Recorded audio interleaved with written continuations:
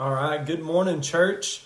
Thank you for having me. My name is Jeremiah Gilchrist. I've got to speak a couple times at First Christian Quanah. I thank y'all for having me back during this time of captivity. I'm here at my house in Quanah. So hope everybody's doing well. Hope all the nurses out there, we're just praying for y'all and all the doctors, healthcare professionals on the front lines of this. We're really lifting y'all up, and I'm hoping this message can kind of lift y'all up a little bit this morning. I want to tell John thank you because he's been doing a great job on these videos. First of all, I've seen kind of the edits and everything. I was hoping he could do something cool in my video, you know, maybe put some graphics or something in the background to make me look cooler or something.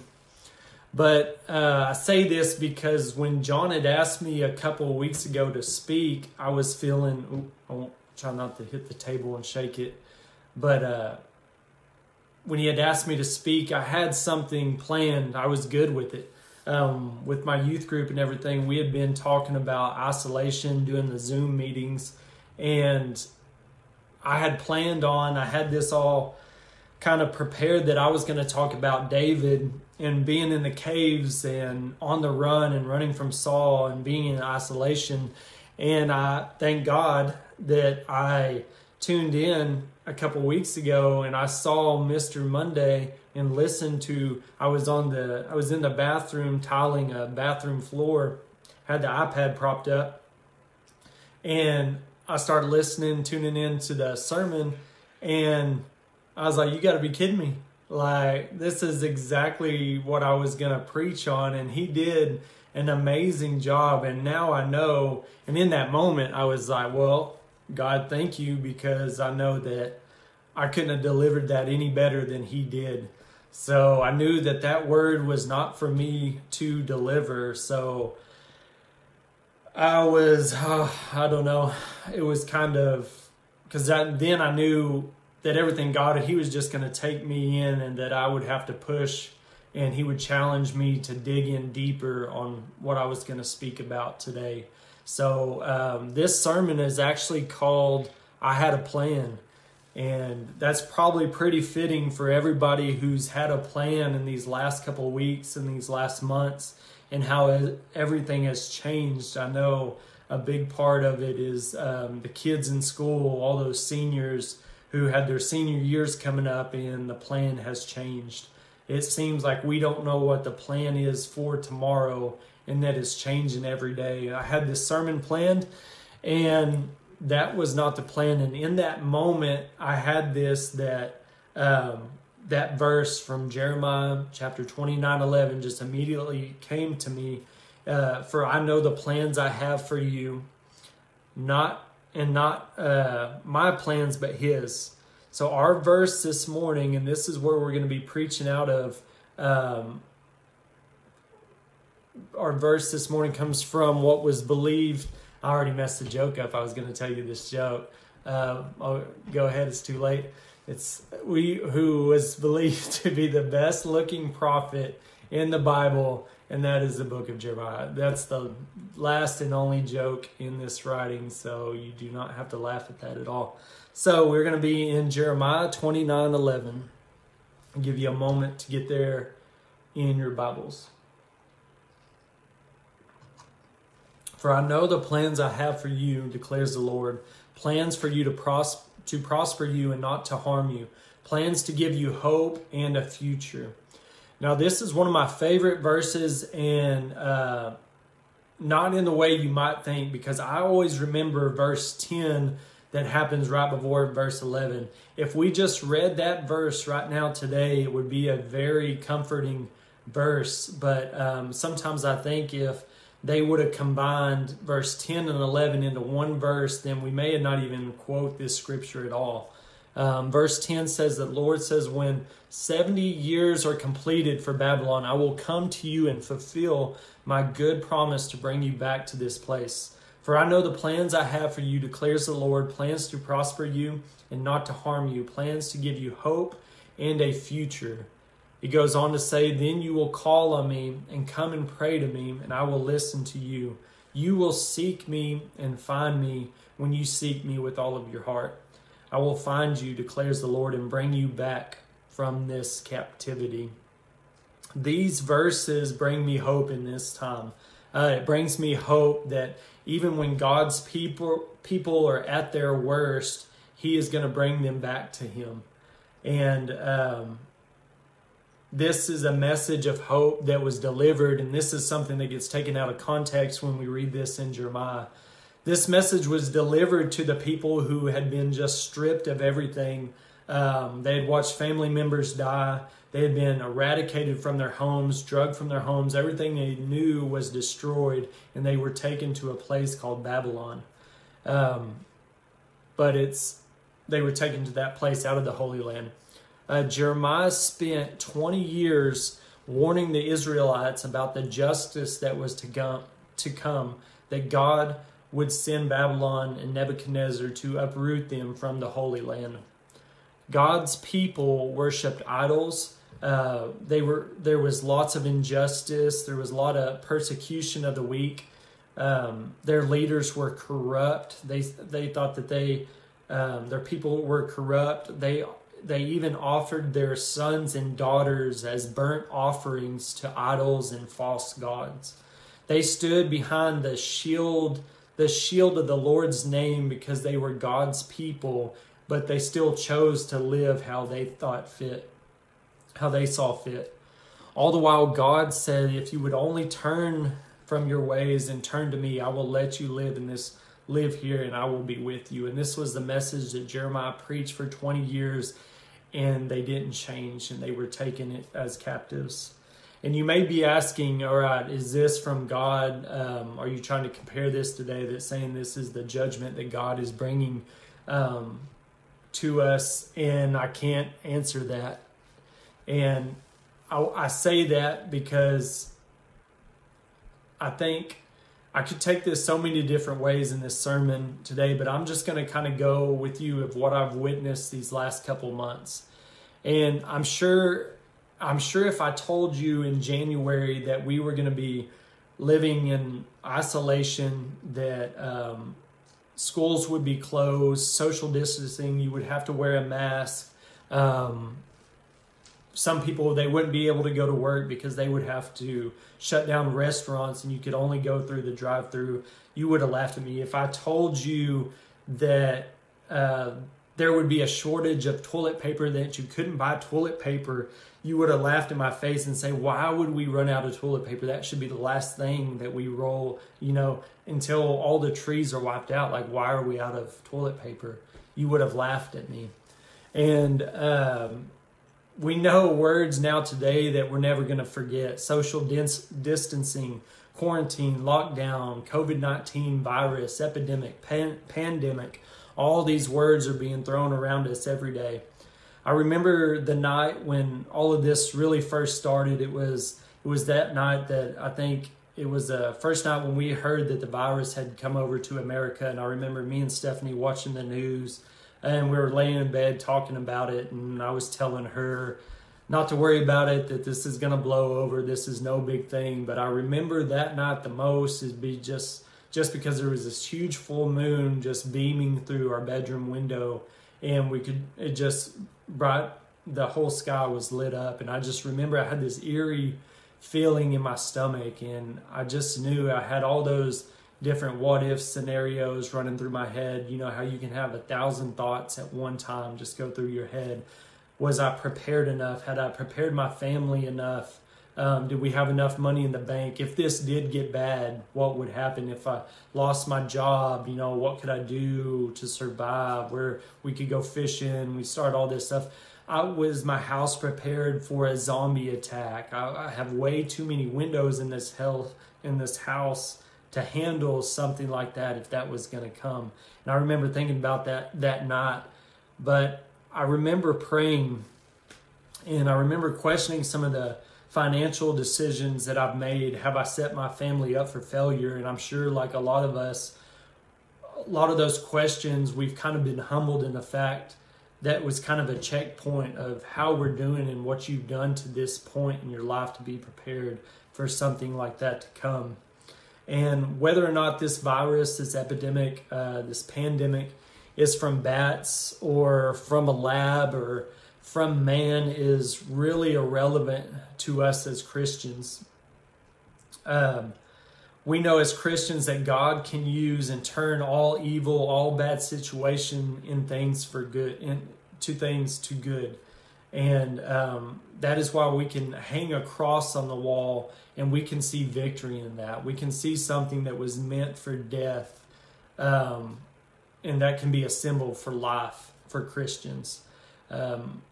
Whether this virus is a judgment, a wake-up call, we can't deny that this has had some kind of effect on us all. And I don't believe all of this is happening for nothing. And that was kind of my message this morning.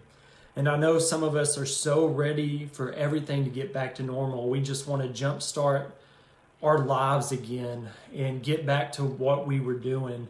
And I personally, honestly, and I know the healthcare workers, all the people on the front lines are ready for this to be over. And believe me, I am praying for all of this to be over. But I don't want it to go back to the same. I want this, and this is what I've really been praying and discovering in this last couple of weeks. I want this time to change me as a person.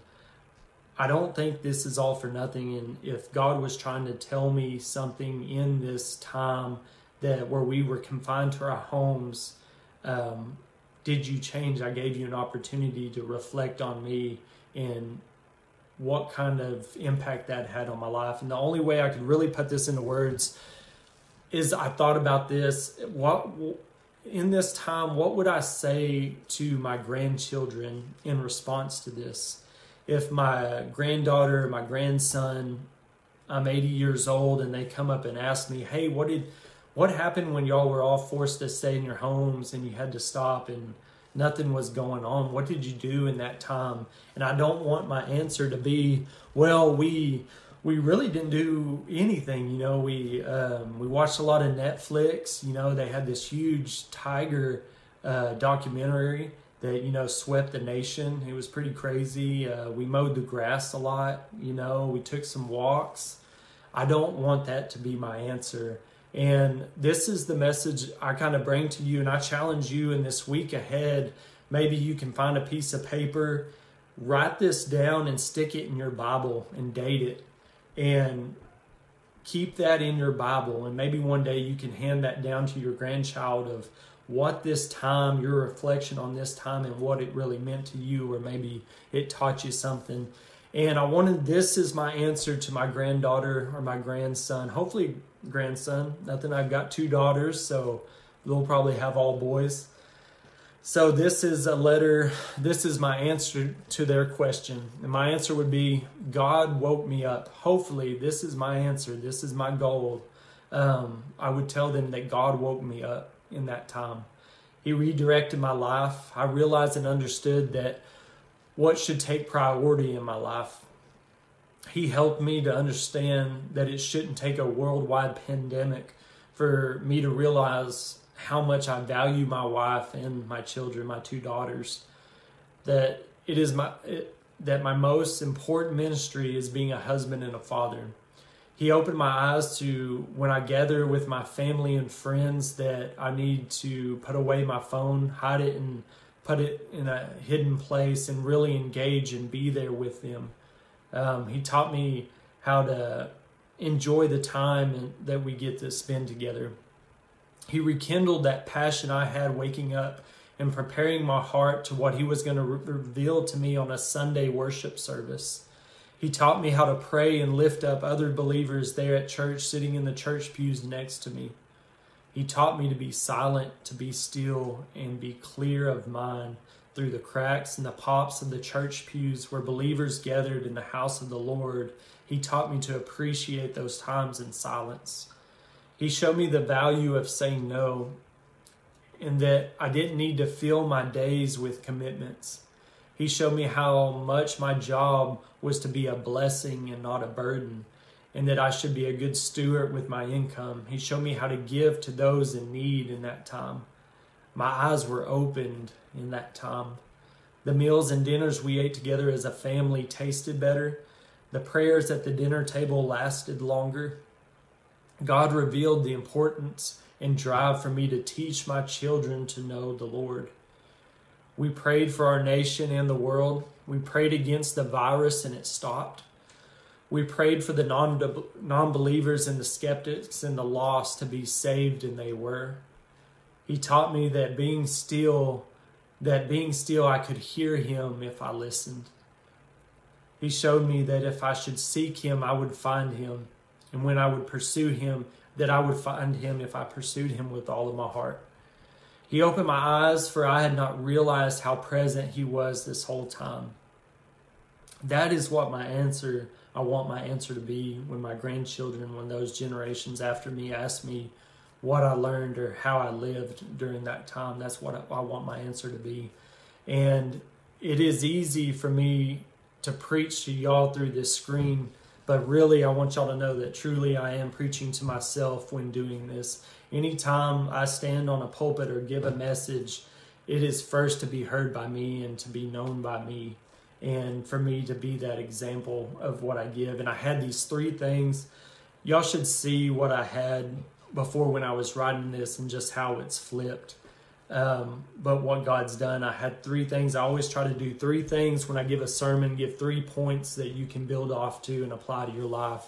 And I am going to give you those 3 things from this message, but I want you to know I only got to like number 1. I'm still doing number 1 out of these. And number 1 was identify your idols. And this is tough for a lot of us, but currently I'm taking inventory of my home, of my house. I'm taking inventory of the idols I have created in my own life and discovering all the things and all the different things that I have put in front of the only real relationship that really matters. All these things that I've put in front of him. This relationship with Jesus that I have is a reflection on everything, every conversation that I have with somebody. And if that relationship is not being tended to first, then I'm a fraud in anything that I do. I can't be there. I can't be a good friend if I'm skipping out on that relationship. I could be a better friend. Everything that you do in Jesus is reflected in everything that you do in this world. And that's what I got to spend time doing. I'm seeing that the time I dedicate to the Lord is a fraction of the time that I give to other things in my life. I've learned that our time is the greatest offering we could ever give to our God. It is something, our time is the only thing we can't get back. We can give money, we can lose money, we can gain money, we could win the lottery tomorrow, but you can't give a moment and spend some time and listen to a conversation with someone, and you can't get that time back. Ask any parent here with their kids are gone and they're grown. You can't get that time back. And that's something I started to realize, that that's what God wants from us most of all, is that time spent in relationship with us. Don't be too hard on yourself. Identify what you have put in front of God and be humble in your search. Let this time humble you in your search. Don't be too hard on yourself, because as I read through the book of Jeremiah, as bad as those people were, how they were living their life, God was always there just saying, just turn to me and I'll be there for you. I will be with you if you just turn to me and away from your ways. Choose me. Number 2, it says, know that God has plans for you to prosper. I'm still on number 1, but I want you to know this so you can follow through on this. Not our plans, but his plans. We can't make our plans and say, God bless this plan. We can't make our own choices and say, hey, God bless this choice. We need to align our lives with his will and let God lead us through these times. That means taking the time to listen, pursuing the things that really have worth and give meaning to your life, and not simply surviving and collecting a paycheck and keeping food in your belly. Let us find and discover a life with purpose and meaning. And number 3 was to seek and you shall find. And that's just a great place to leave you with today. My prayer for you is do this with all of your heart. God makes it simple for us. He says, seek and you will find me. With your whole heart, you will find me. We as people will try to complicate this statement, but I know if we do this, we will know God. You will know God, because I know this because He promises us this. He won't hide from us. He is always reaching out. Take this time in captivity as a time that you became close to God. Let this event in history be a testimony for the generations to come from your house to know that this was a time when you came to know who God really was. I don't want this opportunity to pass me by as a man of God and just getting time to discover more of who He is. So I want to close us in prayer this morning. I want you to grab those around you. If the kids are still asleep, you can pray over them. I let the kids sleep as long as possible. But grab anyone in your house, and I just want you to gather and pray together. And dear Heavenly Father, I just want to thank you for your word this morning. And God, just help us to reflect in this time of isolation, in this time of captivity, God, that we just don't go back to normal living when we are released, God. Let this have some kind of impact on our life, that we are now able to look to you and dedicate the time that we have and reprioritize everything that we've been living our whole lives, Lord, even, that we can refocus as your people to put you before all else, God. Help us to know that and see that. Lord, we lift all our health care professionals up to you, God. We lift the sick up to you, God. We just pray for you to end this virus, Lord. This is a small thing for you to do, God. You could snap your fingers and this would be over. And we just continue to put your will, pray for your will to happen, God. And we just love you so much, and we thank you for loving us, God. In your name, in your Son's name, we pray. In Jesus' name we pray. Amen. Thank you very much. We'll see y'all down the road. Thank you.